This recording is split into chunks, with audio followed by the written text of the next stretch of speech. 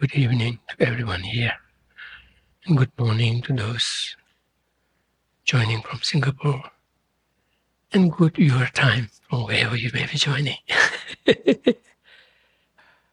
So let's sit quietly for a while to calm our body and mind.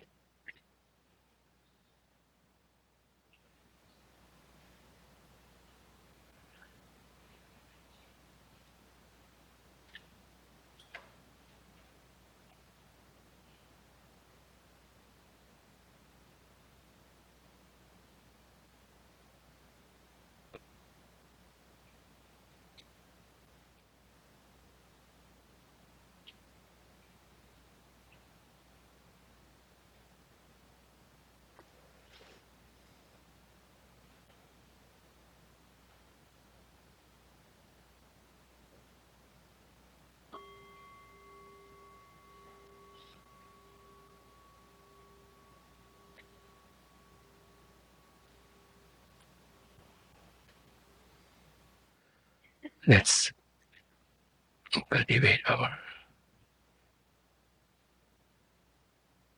merit field, visualizing Shakyamuni Buddha in the space above oneself, radiant,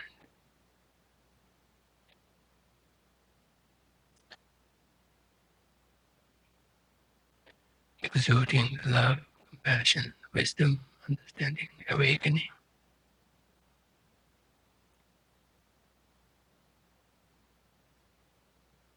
In the form of rays of light that touch us, the mere touch of which brings us a taste of those qualities.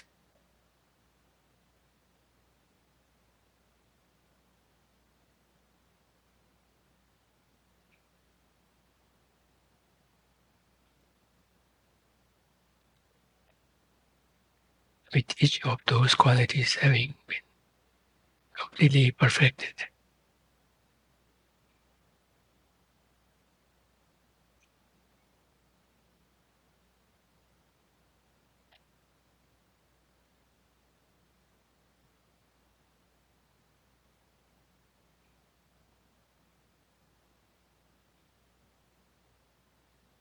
try to see some connection between some teeny tiny speck of those qualities within us, just growing or just beginning to take shape. See the connection with the budding, or just similitude, sparks of those qualities to the completely perfected state of those qualities in the Buddhas.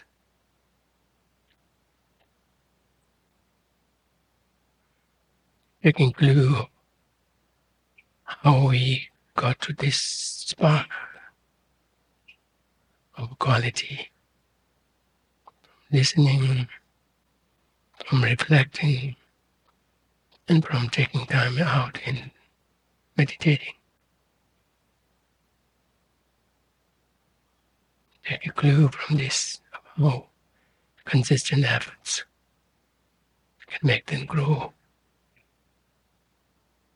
and eventually evolve into a full perfected quality.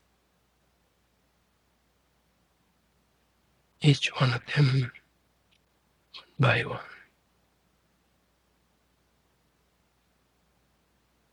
make sense of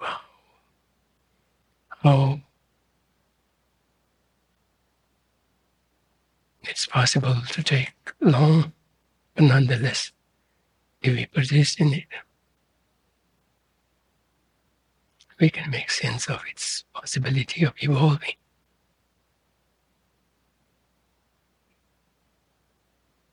Provided we bring causes and conditions concordant with that.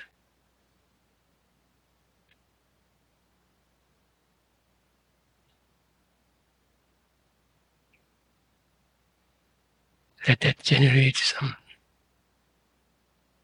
level of hope delight, and bring in encouragement, particularly in view of suffering sentient beings, fellow sentient beings that we visualize surrounding us, all in human forms.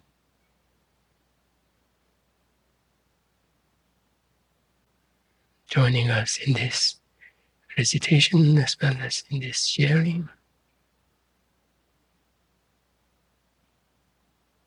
yet all of them undergoing their own respective, both common and unique samsaric predispositions. Some very grave, so much so that they don't have even a small pocket of respite from their incessant sufferings, gross sufferings.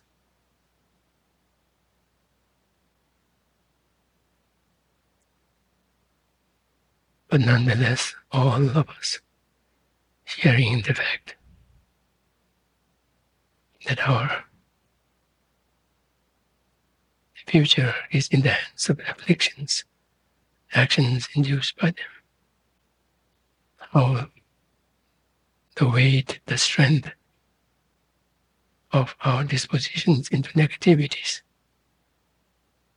kind of ever ready to misdirect us in our actions, in our thoughts.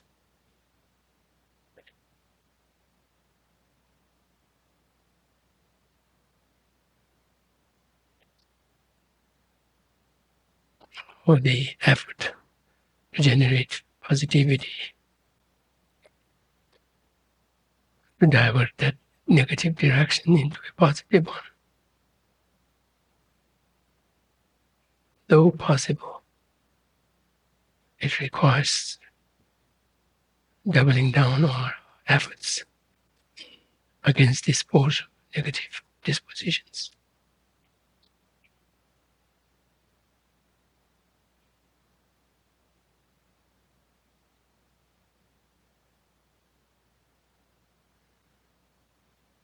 On these grounds and others, try to generate a sense of affinity with the sentient beings, growing into empathy, into a sense of genuine love and compassion, into bodhicitta.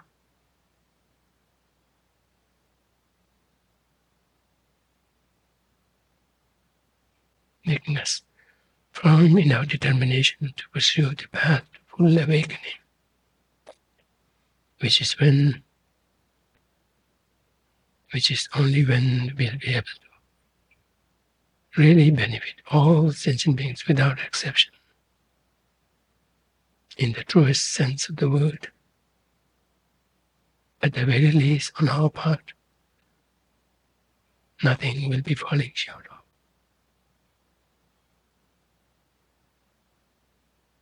That's the quality that the Buddhas have in terms of connecting with the sentient beings. It takes more than fully awakened state of being. There needs to be some connections, karmic or otherwise, to be able to connect with the sentient beings. And on top of that, when we pursue awakening, we ourselves get to realize the full potential of our positivity.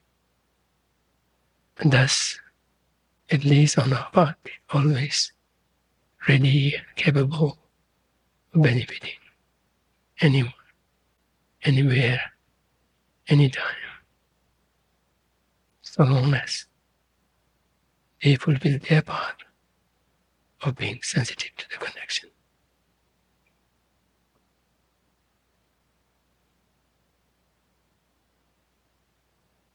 Based on these reflections and others, feel more boosted in our aspiration to attain full awakening for the sake of all sentient beings. Of course, complemented by all the required wisdoms in other parts of the body. With our mind set, with our mind, mental states drenched in this reflection influenced mode of mentality. Let's recite the homage together.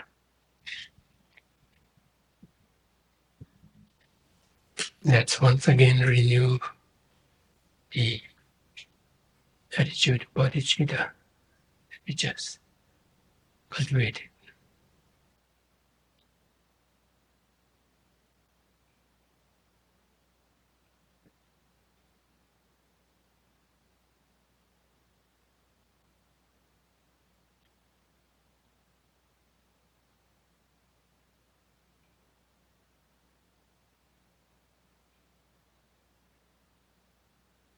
Let that mind of bodhicitta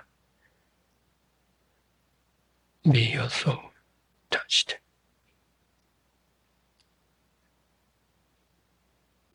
by the appreciation of how precious the human birth that we have taken is.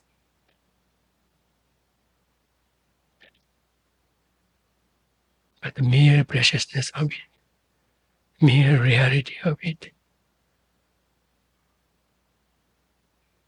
and the mere capacity of it, and really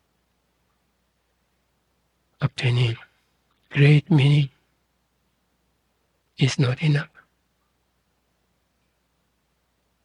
On top of recognizing it, we should be able to make use of it, make the most out of it. Just being born as human is no guarantee that the next time will be also a human.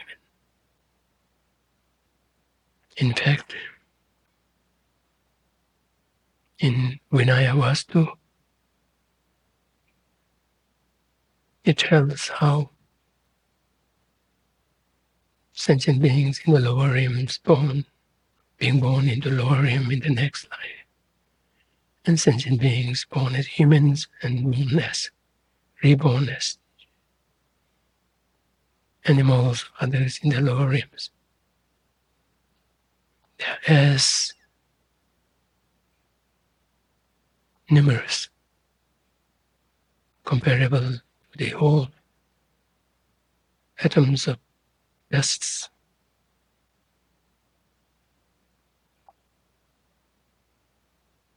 on the earth. It says of the big land mass, whereas those who are reborn from the animals into the humans, other higher rebirths, is very rare. And likewise, there's no guarantee that humans necessarily succeed in taking most use of their precious human birth. And thus there's no guarantee in being born as humans or gods in the next life. That too is very rare. And to a certain extent, we can all relate to that, see that, how we humans, despite the fact that we are equipped with such a wonderful brain, which serves as a medium through which we could get to express our mental capacities. Most of the time,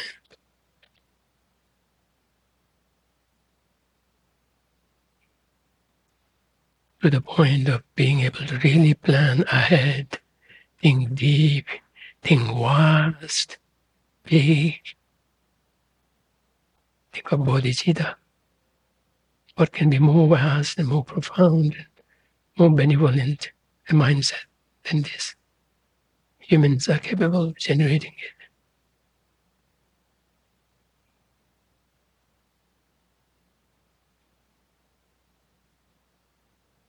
Yet at the same time, we are witness to the fact that humans spend their time, waste their time, other trivial things, things that would end just before they die, not even get to experience them at the time of their death, even before death gets them. Many of the things that they would have spent their whole entire life and have, by worldly standard, have achieved a lot. All of them would have already become meaningless. And on top of that, many would have gotten to those areas, those positions, those milestones by so much negative ways, if not blatant physical, verbal ways, but nonetheless, very possibly, most of the time with negative attitudes. From that we can guess where would their next life be. Just before death sets in, what kind of a mindset they could be in, given the fact that all they have worked for has stopped being of any meaning. Just leaving them feeling completely empty. At the same time, not efforts had gone into wondering about the possibility of continuation after death. Thus, having to move into a completely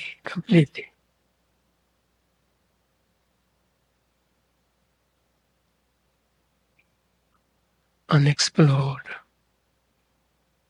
uninformed, clueless period.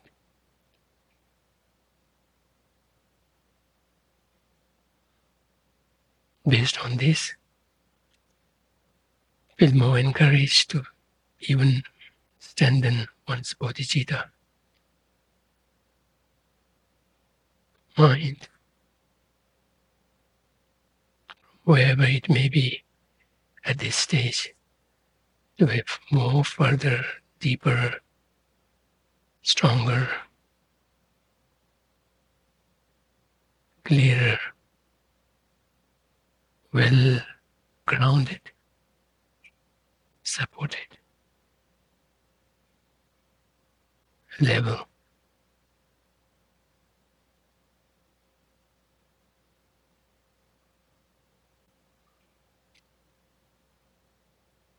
This is the mind set, the best mindset we can come up with. At the same time, the mindset that would have the greatest promise of benefiting not just oneself, all sentient beings without exception. Just the cultivation of it, almost we can say, touches every sentient being, irrespective of whether we know them or not. Because in our mindset, we would not have left them out. How wonderful is this?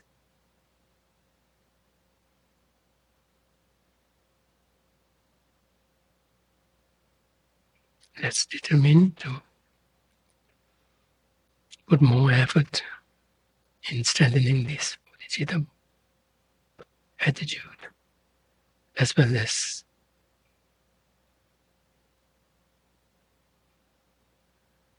spend our time this evening or this morning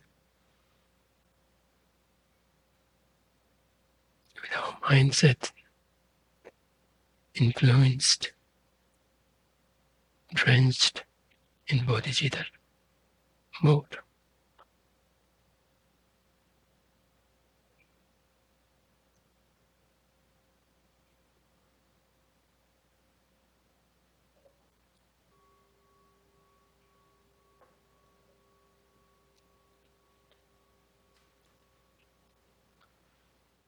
We were on page 284, right? Is it 284? I think we finished. Pardon? We finished the first paragraph. Oh, okay. Yeah. Within affliction, wisdom abides. Here, wisdom refers to the cognitive component of that mind. Its clarity and cognizance, not to actual wisdom. That cognitive component is called wisdom because it is the cause for wisdom to arise in the future. The meaning is that amidst the afflictions is undefiled, clear cognitive component or Rigpa exists. Rigpa is sometimes translated as natural mind, uncontrived, unaffected, natural mind, but then it seems to refer to more than just mere natural mind, something which is more subtle and serves as the main continuum to becoming fully awakened, omniscient mind of Buddha. In the new translation school of Tantrayana, this primordially pure mind is called the clear light mind. So I used to have some problem with this usage of the term primordial. But here, primordially pure mind could be understood both in conventional sense and ultimate sense. And in ultimate sense, it's strangely quite acceptable, easily acceptable, because it's saying that it's by its very nature dependently arisen because of that, with no intrinsic identity of its own, thus cleared of its what would have been a nature-related affliction been completely freed of. So thus the malleability of it, because of its being malleable in the first place, of being merely contingent on causes and conditions, thus once you rearrange that causes and conditions configuration, there is no choice but for it to change. So in that sense, and so that's kind of a broad brush of the ultimate nature. But if you kind of filter it further, and what it lands on is that it utterly lacks any objective substance or objective essence of its own, but being instead it is just thoroughly contingent on others, thus having a borrowed existence. So in that respect, it leaves not the slightest room for any objective, any justified objective fixation.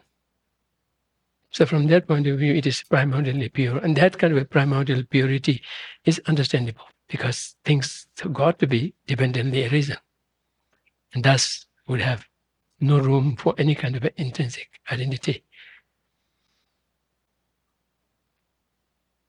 Now the other thing, the conventional aspect of the primordially pure nature would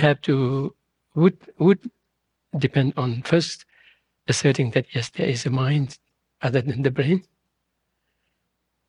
Not that the mind functions or enjoys a separate, unrelated existence when it is in an embodied form, embodied state, because so long as it is embodied, it would have to embody it with the brain, then it would have to function or express through the brain.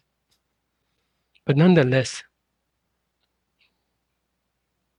Is that connection kind of just merely confined to the physical body, so much so that it comes after, if not before, if not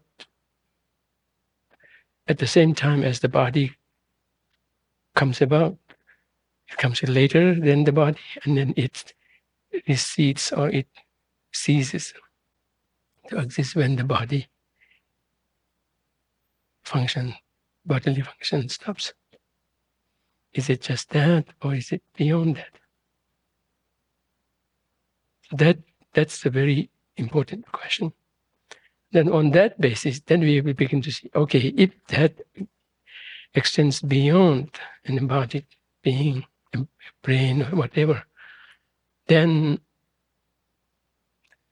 on top of that, then we have to make sense of how it is conventionally pure, that the defilements are mere adventitious, and the defilements never ever make into the very nature of the mind.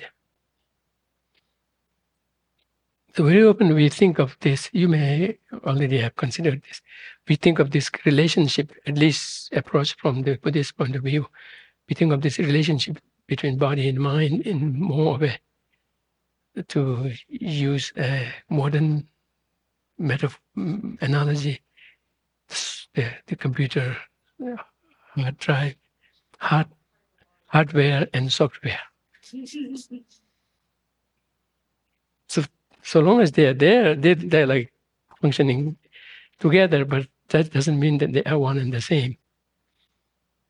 And before I became familiar with computer, what I used to think of in terms of this relationship between body and mind is radio, it's transistor radio.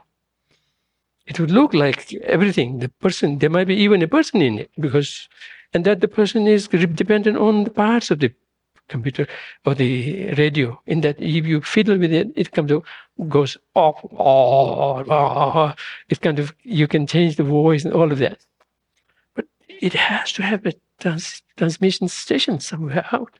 If they stop it, no matter how you fiddle it, how much you polish it, how much you really care after it, there would be no voice there.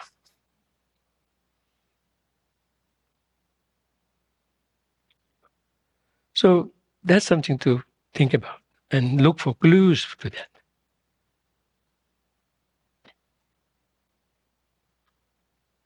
I don't know if this will help or not. Last time I was struggling to find out what that story was about. Some man, and when there was something very kindly looked it up just that very night and sent it to me.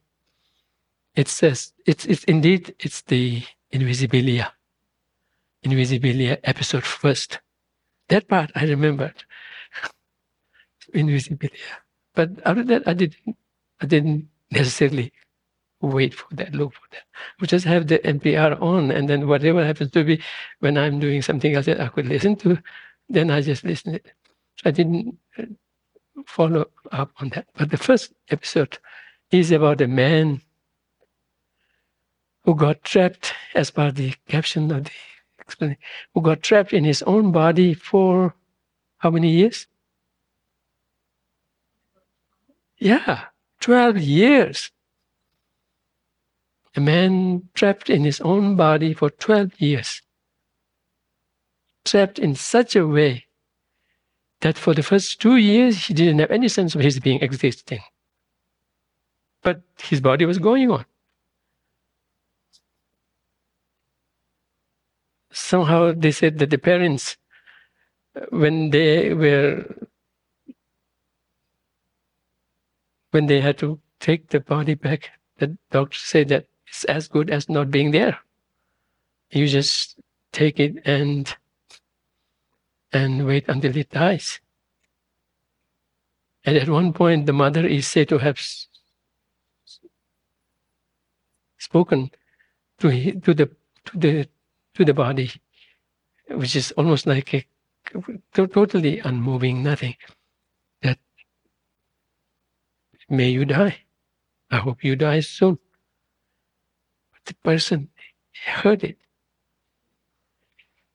how, I mean, thinking of that, it's just imagining what it would be like to go through that for 12 years, 360 plus days, 12 times, each with 24 hours. So for the first 2 years, he said that he didn't have any sense of his being there, but his body kept going, evidently, because that involved feeding him, washing him, taking him,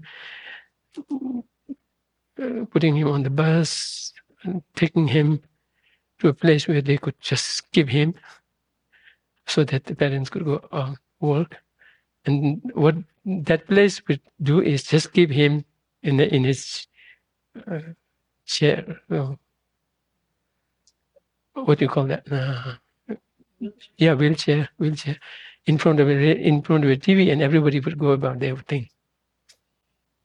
But he was, after 2 years, he was aware of everything.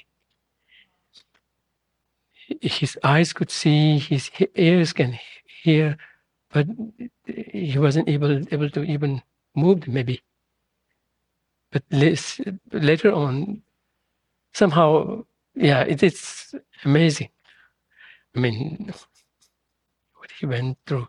He had to come up with his own ways to deal with it. Like really saying, this is enough. Now I need to really take ownership of this and at least get some sense of control over myself. So his mind was very clear from the second year onward. For the first 2 years, who knows what happened? He was not moving at all on his own, not even eyes, nothing.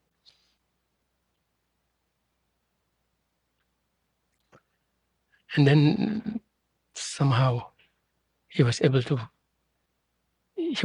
pushing himself to kind of get to know the time, because he was so bored, because they would always play the same thing. What is the play called? Barney. Yeah. So what does that mean? Yeah. What's it? I love you, you love me. Something has to do with it. And yeah, something with the burning. That part I couldn't catch, except I listened to it. It played that, but I don't have any idea. So he was exposed to it day after day after day. That he hated it.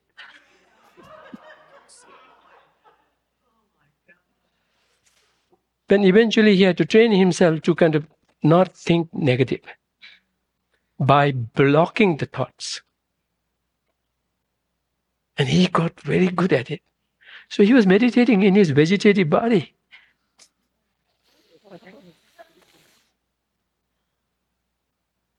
And then eventually he said, even that is not good. That's like whisking oneself out of existence. Like completely blocking the thoughts, right? Eventually he had to come up with ways by which he could turn around things around. Like mother is saying this thing, he would kind of empathize with her, put himself in her shoes, look at him, and then think of what her son has become compared to how he was, apparently very active and like that. So that way he taught himself to come up with positive ways of looking at it. That really gave him strength, and his body healed a little bit. It's quite telling. And then eventually he began to be able to tell time to himself, not to anybody else, but time to himself, by piecing together things. Like there will be someone speaking about time, or some clues about now it's over. And then eventually he began to see the sunlight, the shadows, but that he could tell time. So that kind of gave him some control, sense of control, able to do something. And then it eventually healed his body. but not completely. He, after he became, after 12 years, when he began to move his body, mind, eyes, and eventually healed, he was still dependent on what do you call mm, the computer. Something that talks with him. Yeah. What do you call that? Yeah, yeah, exactly. The one that Steve Hawkins was using, same thing. Yeah. So yeah, so he didn't get completely healed, but he was able to not only move his body, but not move in the sense of really walk, but still be dependent on wheelchair, but able to kind of stand upright and then type.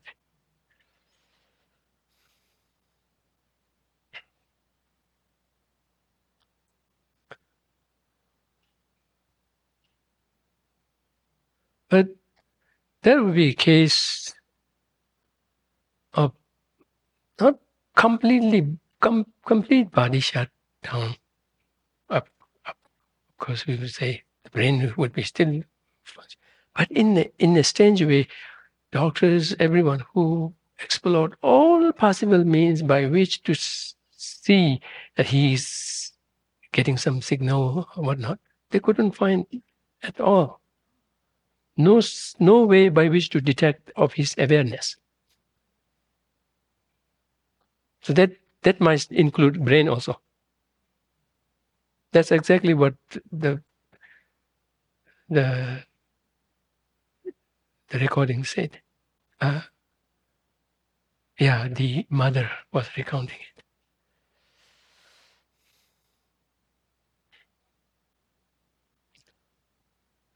But then there are many other clues of possible continuation from before.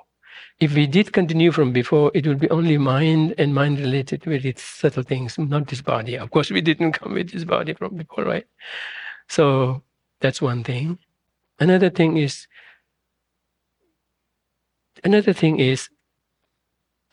the brain is not as smart as the mind. Mind can really make difference between loving kindness, compassion, concern about others' suffering, and then suffering involuntarily.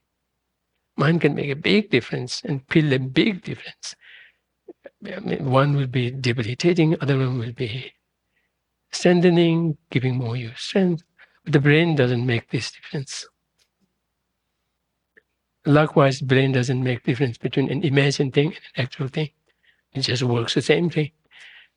From that, it looks like it's mechanical. Like the smoke detector. I found it out later on. One time the smoke detector went off in my room. I said, what in the world? I had just taken a shower and then the door was not completely closed. So the steam might have gone there. No smoke, but steam. It didn't detect smoke. It just detected something going through it. And later I learned from Venerable Rinchen that sometimes even dust could make it go off. So it's like, it is named smoke detector, but it doesn't necessarily make a difference. Likewise, the brain seems to be kind of emergent, or what do you call it, the producing quality of mind, but and kind of almost equivalent to it, but it seems to be more mechanical than the mind is. Plus, His Holiness the Dalai Lama very often shares this. He was once during one of his visits, he had a conversation with a scientist, neuroscientist, very possibly, and His Holiness asked him, from how mind and brain works and whatnot, don't you see the possibility that sometimes it's a turn of the mind to turn the brain on? Like a mental state would come and it would turn on the brain and affect it. So effect going other way around. When he asked this, the scientist said, yes, theoretically, it seems to be possible. No, not theoretically. Principally, it seems to be possible, but it should not be, because that will go against the the the standpoint. What do you call mm,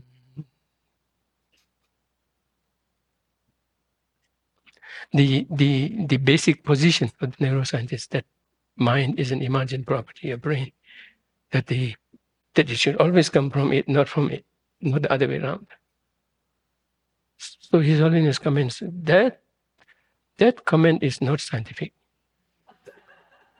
That is biased on its own, scientific bias. Very often, Samdong Rinpoche calls it scientific blind faith. They have their own blind faith.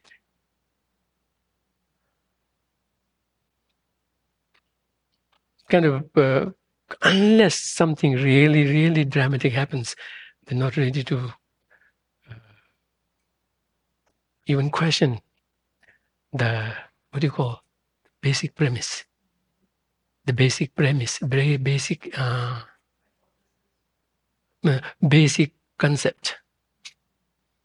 Basic concept. So on a gross level, they may be able to explain things, but when it comes to subtle things, such as like the time of death, out-of-body experiences or whatnot, then one has to look for some other clues. So the reason why I'm speaking about all this is why I went off this way, and this way, and this way. I was talking of the primordially pure, to make sense of that. So the primordial nature of it sometimes gives us an impression of something given from the very beginning, or from the very beginning, that's the beginning. But how to kind of see it being possible is something we need to kind of encounter and face. So in this regard, at least for me, making sense of primordial purity from this ultimate point of view is easier than the conventional point of view. But there, the idea, what it hinges on is the fact that our mind, our individual mind, may precede our birth, our brain of this life. And how, given that, we can make a case of its being primarily pure in the conventional sense, in the sense that it is like a ball of glass, which is pure, undefiled in its nature, but it could be temporarily perceived to be defiled, or perceived to be kind of affected by other peripheral causes and conditions.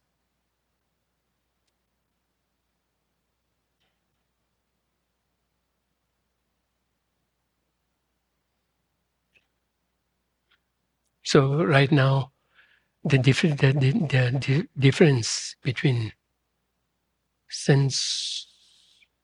sensory consciousness, mental consciousness, is not that clear cut, and of course not on the basis of how brain functions. We feel the difference, but in terms of brain reading, it's very difficult to make the distinction. I used to think, and I used to share this with my fellow monks studying science, I was thinking that the perception that happens at the back of the brain, now it's the brain divisions. What do you call the back one? Not temporal. Yeah, occipital. Mind really works so strange.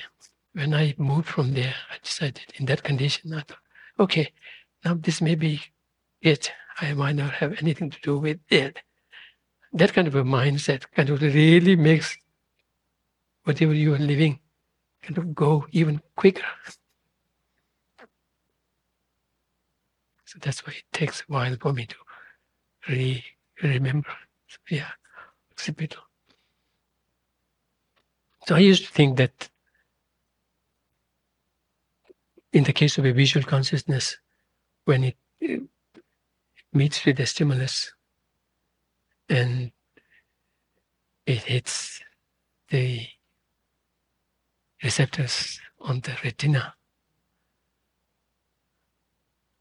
maybe even a little further than that, through the optic nerve into some midway through the brain, it's still eye consciousness.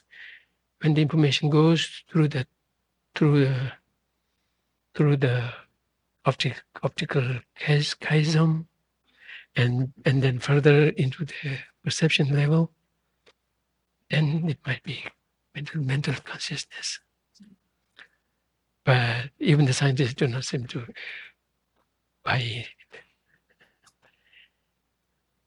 Because as you say, it perceives it, but even though in the Buddhist understanding, visual consciousness would have to have perception within its composition, but perceiving in the way that they speak of, in terms of recognizing something, is not typical of sensory consciousness. Sensory consciousness are almost like mute, unable to explain themselves. And then in a way, my proposition is not completely out of the blue. I was backing it up with the fact that in the neuroscience, you speak of what you call blind sight, sight blind. Pardon? No, not blind spot. It has a very interesting name. Not interesting. I mean, quite telling name. Sight. You don't say sight blindness. Anyway, yeah, I see. I kind of cast it away so much that anyway, what it does is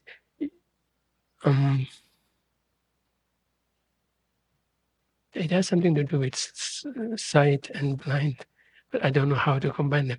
Anyway, if they have some defect in the visual cortex, yeah, somewhere near the occipital. Blind sight, yes. It is blind sight. Sight blind sight, something. It's mirror labeled. No, not left.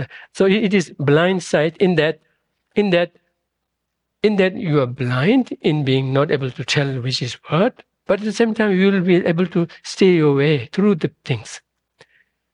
So you will not be able to recognize things. What is this? What is this? But somehow you see something, and thereby you are able to steer your way through it.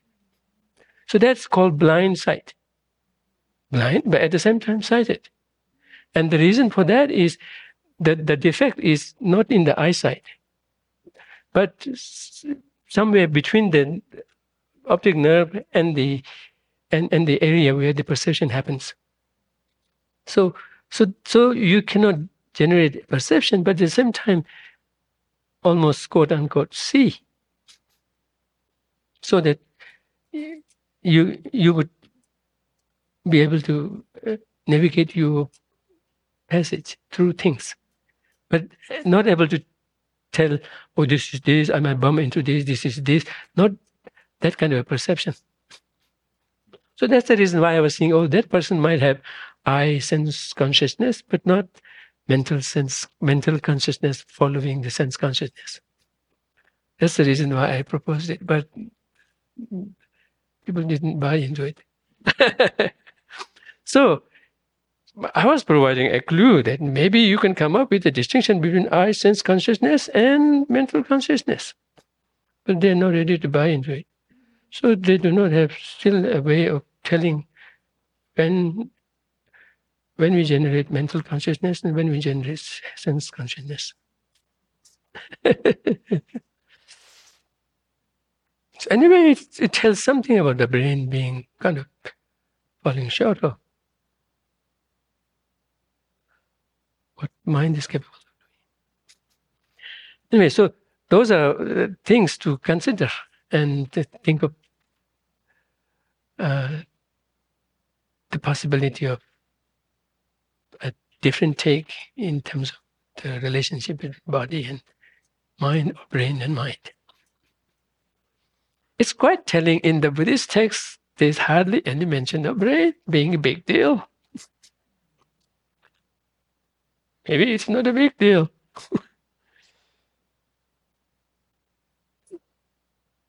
In vis-a-vis mind, it's almost like making a big deal about the radio. This I must keep because it keeps transmitting things, right? What about transmission station? If you don't,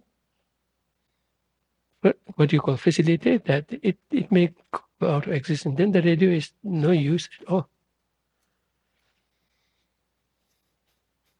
So anyway, that may be a little bias for me to say, to rationalize how there is little mention of brain. But anyway,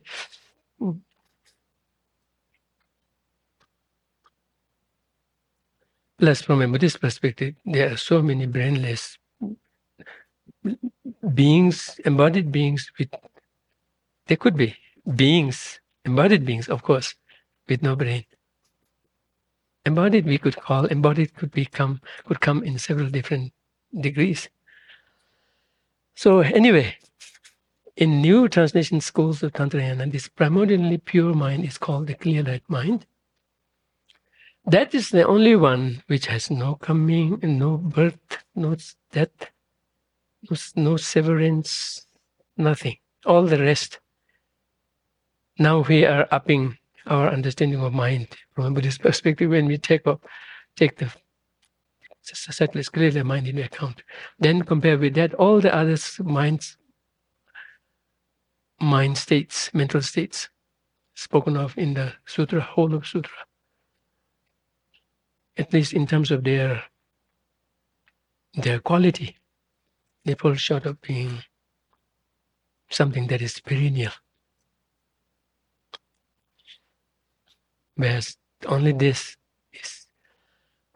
is constant, but momentarily changing, but ever maintaining its continuum. And on the basis of that, we speak of Buddhahood, very unique in the Mahayana perspective, particularly the highest Yoga Tantra perspective. We speak of the possibility of the 4 kayas. That's not mentioned in the whole of Pali Canon, I think. In the Pali Canon. And on the basis of that, and because of that, there is no presentation of 4 kayas in the Pali tradition. And thus, a Buddha, when he appears in the world, that's not a demonstration, but actual being going through ordinary being state to full awakened, just in front of us. And after he passes away into the parinirvana, he ceases to be. So, I think that seems to be the position of the Pali traditions, if I may say so. At the very least, it is the position in terms of the four schools of tenets, it's the position of the Vaibhashika and the Sautantrika, even part of Chittamatra, the Lungi the more orthodox. The Sutra followers, I want to call them orthodox, in a good, light sense.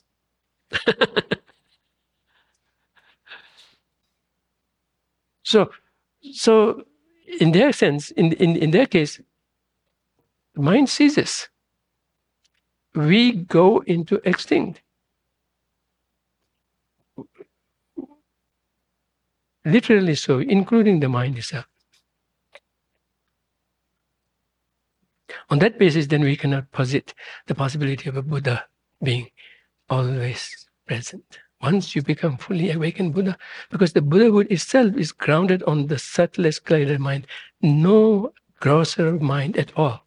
Because of that, its full operational state of being is capable of carry on. Because that mind, that subtlest mind, is the subtlest and has no death, no birth at all. On that basis.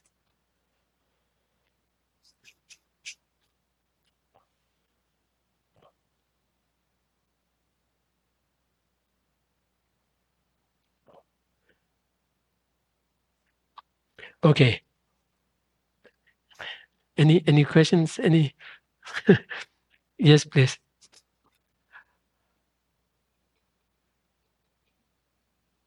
Did I ask for a problem? Trouble myself? No quiz on brain anatomy. Don't worry. So on this point, I've gotten a bit stuck because the way that I was introduced to that idea of thinking about the mind being something that continues before conception and after death involves reflecting on our coarse mind. And so what I've struggled with is having spent time reflecting on kind of my coarse nature of mind, not that it was expressed that way, but not having that tantric perspective. It's like, oh, okay, the mind continues. The mind is this uninterruptible continuum. And now the statement is, oh, well, that gross mind you were thinking of, actually that does stop. The basis continues. So can you help me with this? Because it feels like I'd convinced myself of something that now is, okay, that not actually true. I can assure you that's not just you. Everyone really going through the four schools of tenets could go through a very typical way. In live experience, Vasubandhu went through that. He was so obstinate in his position on things from the Vaibhashika and Sautantrika point of view. And his brother Asanga had to kind of take him under his wing and then say, he kind of pushed him. Eventually he managed to take Chittamatra position. So Vasubandhu went through that. And this layout of the four schools of tenet is meant to do that. You start from where you are comfortable, and then you will not be kept alone. Once you have built that place, safe place, then those around you pick at you, saying, "Oh, that's that," and you have no choice but to really wonder, and that's how you evolve and you change, and then move into the next one, like that. So this is very normal. This is very normal. Not just that. Not just that in the tantric system, not that I don't know much about it. But in the tantric system, once you hit the path of seeing, you become arhat. Yeah. So yeah, the path has become more sophisticated, more enriched, whatnot. Because of that, the fruits come by quicker. Path of seeing is equivalent to being arhat. So that's another. Yeah. So it's really helpful to kind of move through the four schools, even if one doesn't really necessarily buy into one position or other, kind of is open to any, but it would be good to look at. And then and then more particularly try to find fault with the lower school. Because that's meant to be. It's not dejecting them, but as Venerable very often suggests, these four schools are not out there. They have to be looked within you and see what position on a particular thing. In regard to that, which school are you in? You could be in too many schools at the same time. On this I'm this. On this I'm with this. So I'm part Sotantrika, part Vaibhashika, part Chittamatra, and part even Pasangika Madhavika. And then if you push further, then particularly on the subjective agent component part of it, then the specialty of the Vajrayana comes. Objective view, subjective view, we make a difference. So very often we speak of Rigpa as a subjective view. And so it's a subjective view, so that you see a difference from sutra take to this level. But when it comes to the objective view, or rather it's quite difficult to speak using the term objective, because in certain cases it's what is to be negated. In certain cases, you have to allow for it to a certain extent. So here, objective means object. So the objective view, that is the emptiness. That's the objective view. Not that it is objectively existent, but it is speaking of it, speaking of the view in terms of an object of a perceiving consciousness. So on that regard, the Prasangika state is the final, because they have pushed it to the limit. If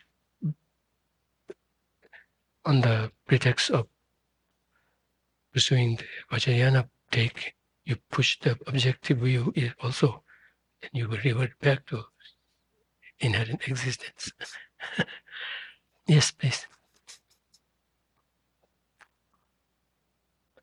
Is it more accurate to say the subject clear light meditates on the object clear light? The ideal is to combine the two. Yeah. They do not necessarily always come together. But it's One not. has to. Yeah, but not subjective on the objective. What do you mean? Like it. What they call subjective view? Is the subject clear light. Yeah, subject clear light. Meditating on the object clear light. Yes. And then the combination. Yes. The union. So rather than objective, subjective, which is very confusing. Oh, yeah. It is confusing, because I'm using the term myself in different contexts. In one context, I'm saying there's nothing objective. At the same time, I'm saying there is a objective view. So those are used in different contexts. Pardon? Yeah, the view is little confusing. It is a literal translation. You see, you view, your view from your window. In that context, it is used. But what it is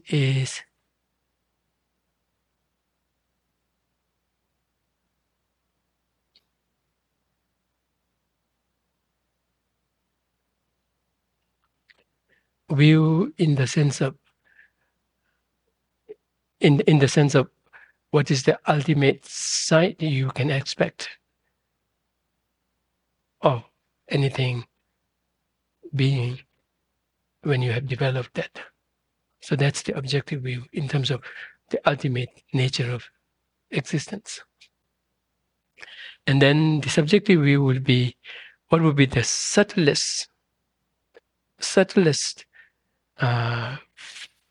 ultimate state of a subjective mind beyond which it doesn't change. So that would be the subjective view.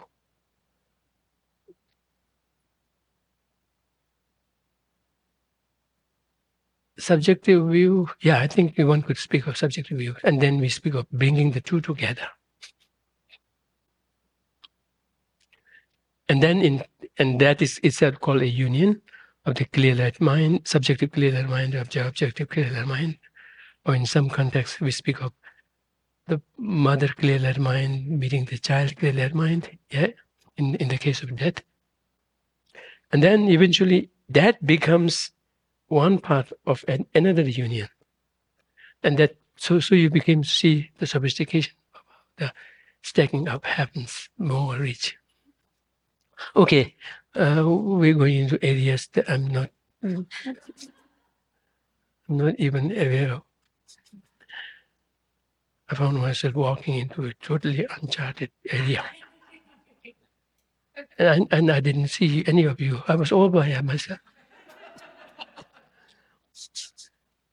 I better come back. Yeah, you're right. The terms need to be reviewed. So it will depend. It will wait. It will have to wait until we have realized English-speaking masters who could speak from their own experience. That will really make a big difference. There's so much room for improvement in how we call them in English. But for now, there's no other way but to resort to them. Eventually you say, okay, now you have served your purpose, you go, something else come. In the scripture, we speak of the analogy of jing, boat or, to cross a river. Once you have crossed it, you say, bye-bye. Thank you for serving me up to this point. Now I don't need to. Because if I need you, I would end up taking you on me.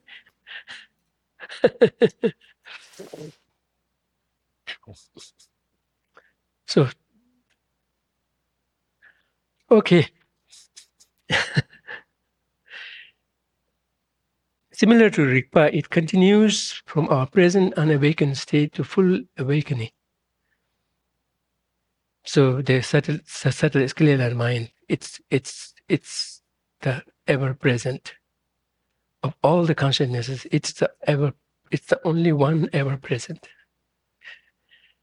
not born. So we have this stanza, which can be read as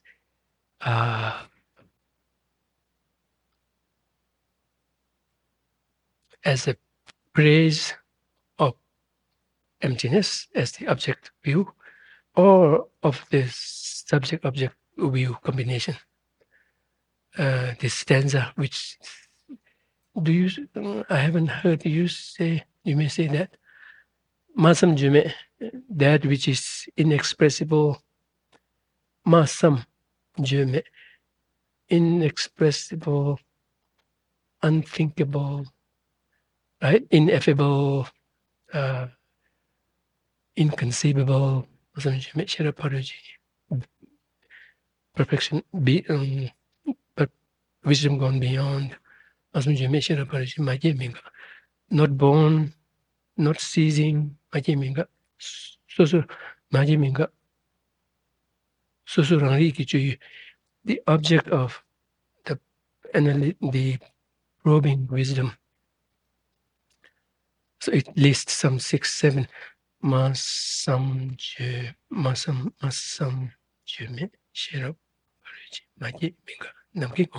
one that is in the nature of space. This is uncompounded space.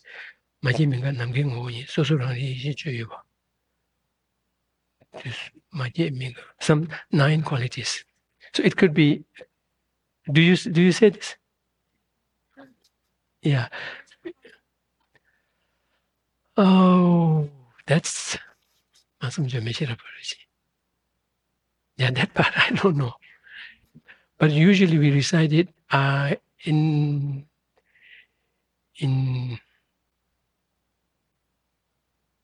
usually we recite it before reciting the Heart Sutra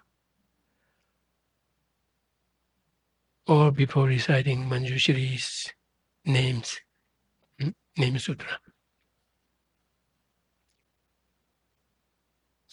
So it's quite telling those qualities can be applied to the object, clear mind, emptiness itself, and make emptiness as an object of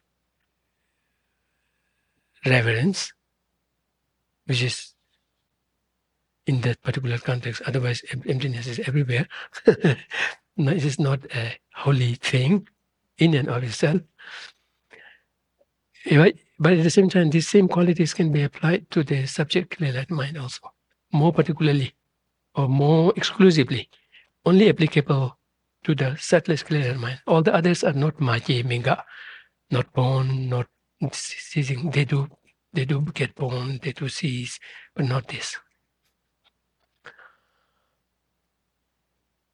Okay. Similar to Rigpa, it continues from our present awakened state to full awakening. Now the question is whether it remains manifest all throughout or sometimes unmanifest. So if one is to equate it to Rigpa, it seems like it's always present. It's always not just present, but even manifest.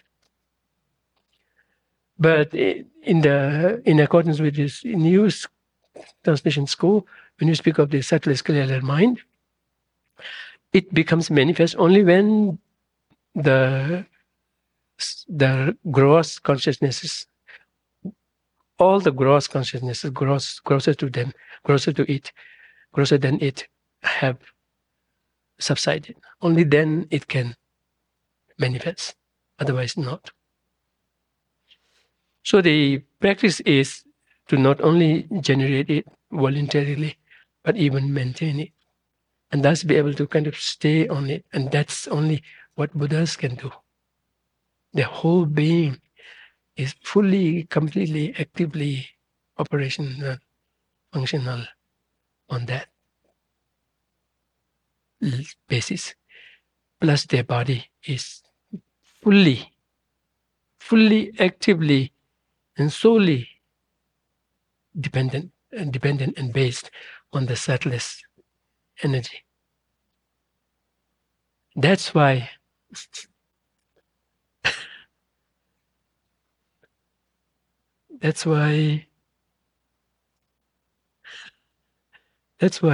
we speak of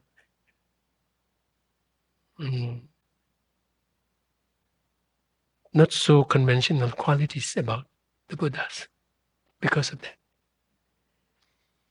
Yes, did you have a question?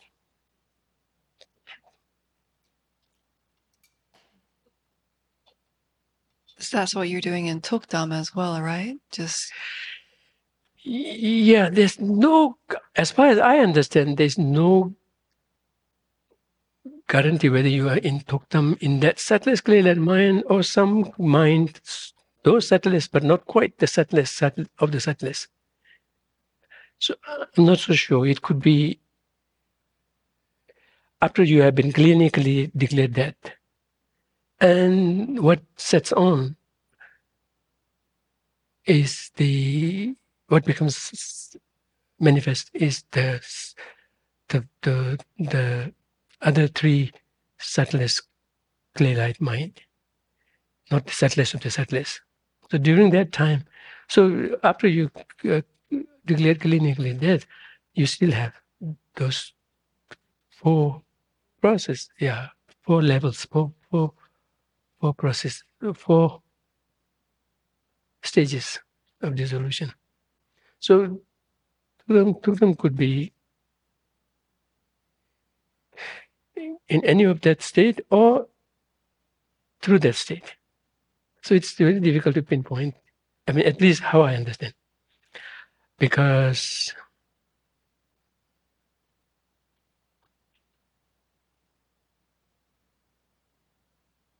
I always, because to be able to really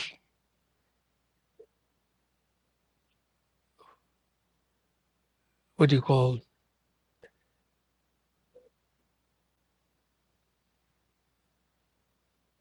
seize the subtle mind correctly and be able to really stay in it, it takes a lot of practice and efforts, and to call it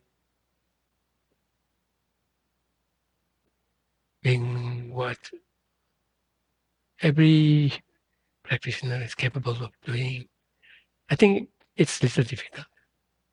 But basically I'm saying it could be somewhere in between and not even hit that and then release and come out of it. I think it could be possible.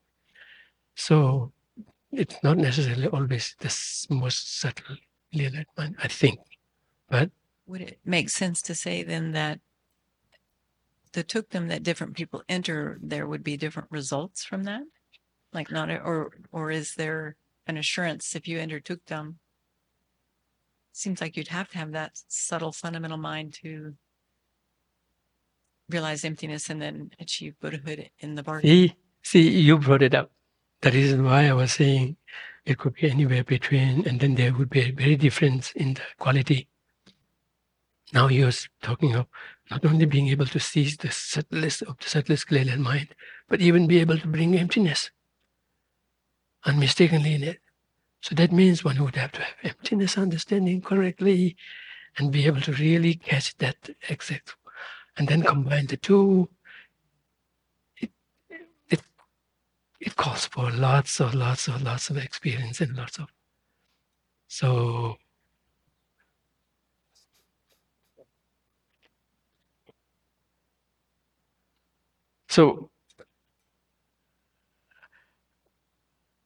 I do not have any scriptural basis for that and direct scriptural basis for that. I'm just working from around and then coming up with this idea, but based on what it takes for it to be that ideal state of tukdam, etc. Yes. So when we refer to the exalted wisdom mind, which mind are we specifically or generally speaking of? The term exalted wisdom is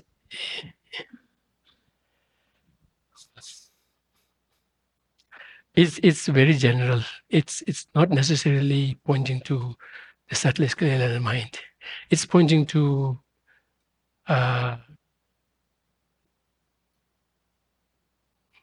it depends.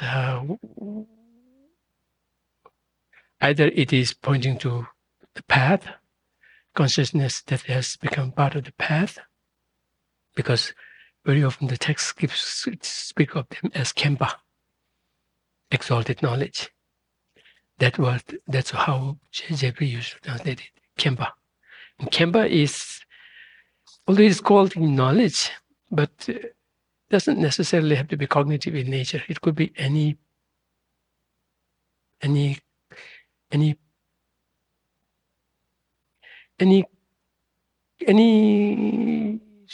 positive cultivation of the mind, which has now taken the status of being a path. So it could range from, because Kempa is not necessarily confined to Arya beings, but how we use it is referring in a reverent, honorific way to any path-based consciousness, be it cognitive in nature or affective in nature, like that. So there, in the sutra context also we use it. So that has nothing to do with the subtlest clear mind. But when it is used in this tantra and whatnot, it could have. So it can pervade, yeah. Yeah, we should push through this paragraph at least. Unlike Rigpa, which is manifest while the coarse consciousnesses are functioning, the innate clear light mind, in accordance with as spoken of in the New Translation School, is said to manifest only when the coarse consciousnesses, which includes the afflictions, have absorbed or subsided at the time of death or due to special tantric practices. It doesn't necessarily have to be time of death. Time of death is when it naturally happens, even to the animals also. To everyone who dies, the nature of mind of the death state is not other than the subtlest clear mind. But for many of us, it just passes without any sense. What? You die, going through the process, you kind of, it's almost like going to a surgery or like that. You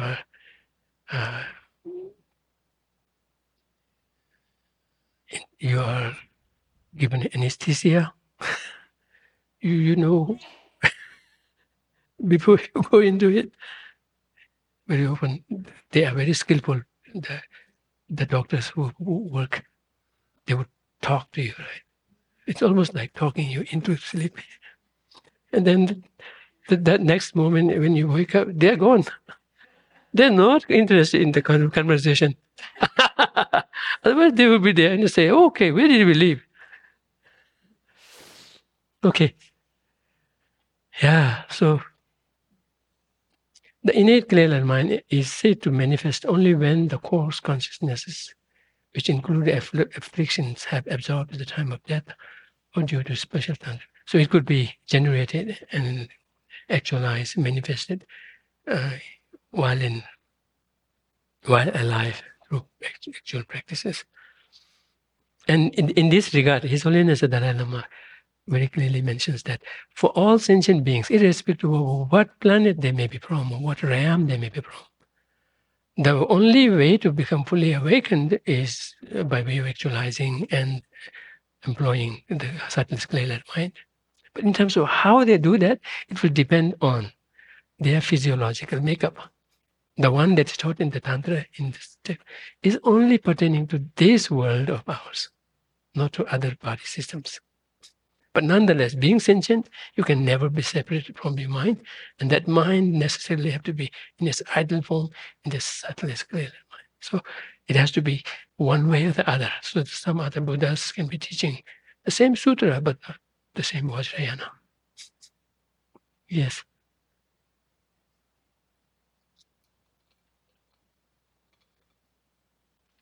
This just arose because of my sneezing, where Venerable Losang mentioned that, well, one of the ways that the clear mind manifests is when you sneeze or you faint or you orgasm, so it's just very interesting to see that this subtlest, we've been talking about the relationship between the body and the mind, and it's quite why when you sneeze, it's such a mundane, random thing, seemingly, that this mind, you watch yourself when you sneeze, you can completely throw away. You even sneeze away all the coarse mind. And all the coarse mind have already completely gone. It would have made the way for the subtlest, the poor, subtlest mind sleeping, have no choice but to awake. Now everybody is gone. I must do something. It's very similar to here. When you have something emergency going, you look around, nobody's there. You have to step up. That's exactly what is happening there. I explained myself very clearly, right?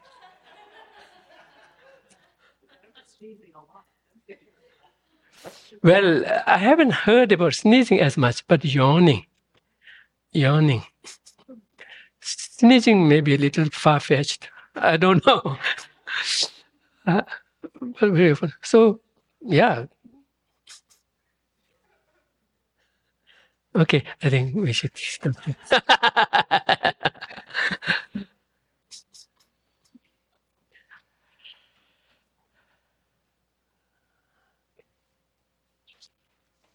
Yeah, we finished one paragraph. Oh, did you finish? Oh, yeah, we did. Otherwise, I wouldn't sleep. Okay.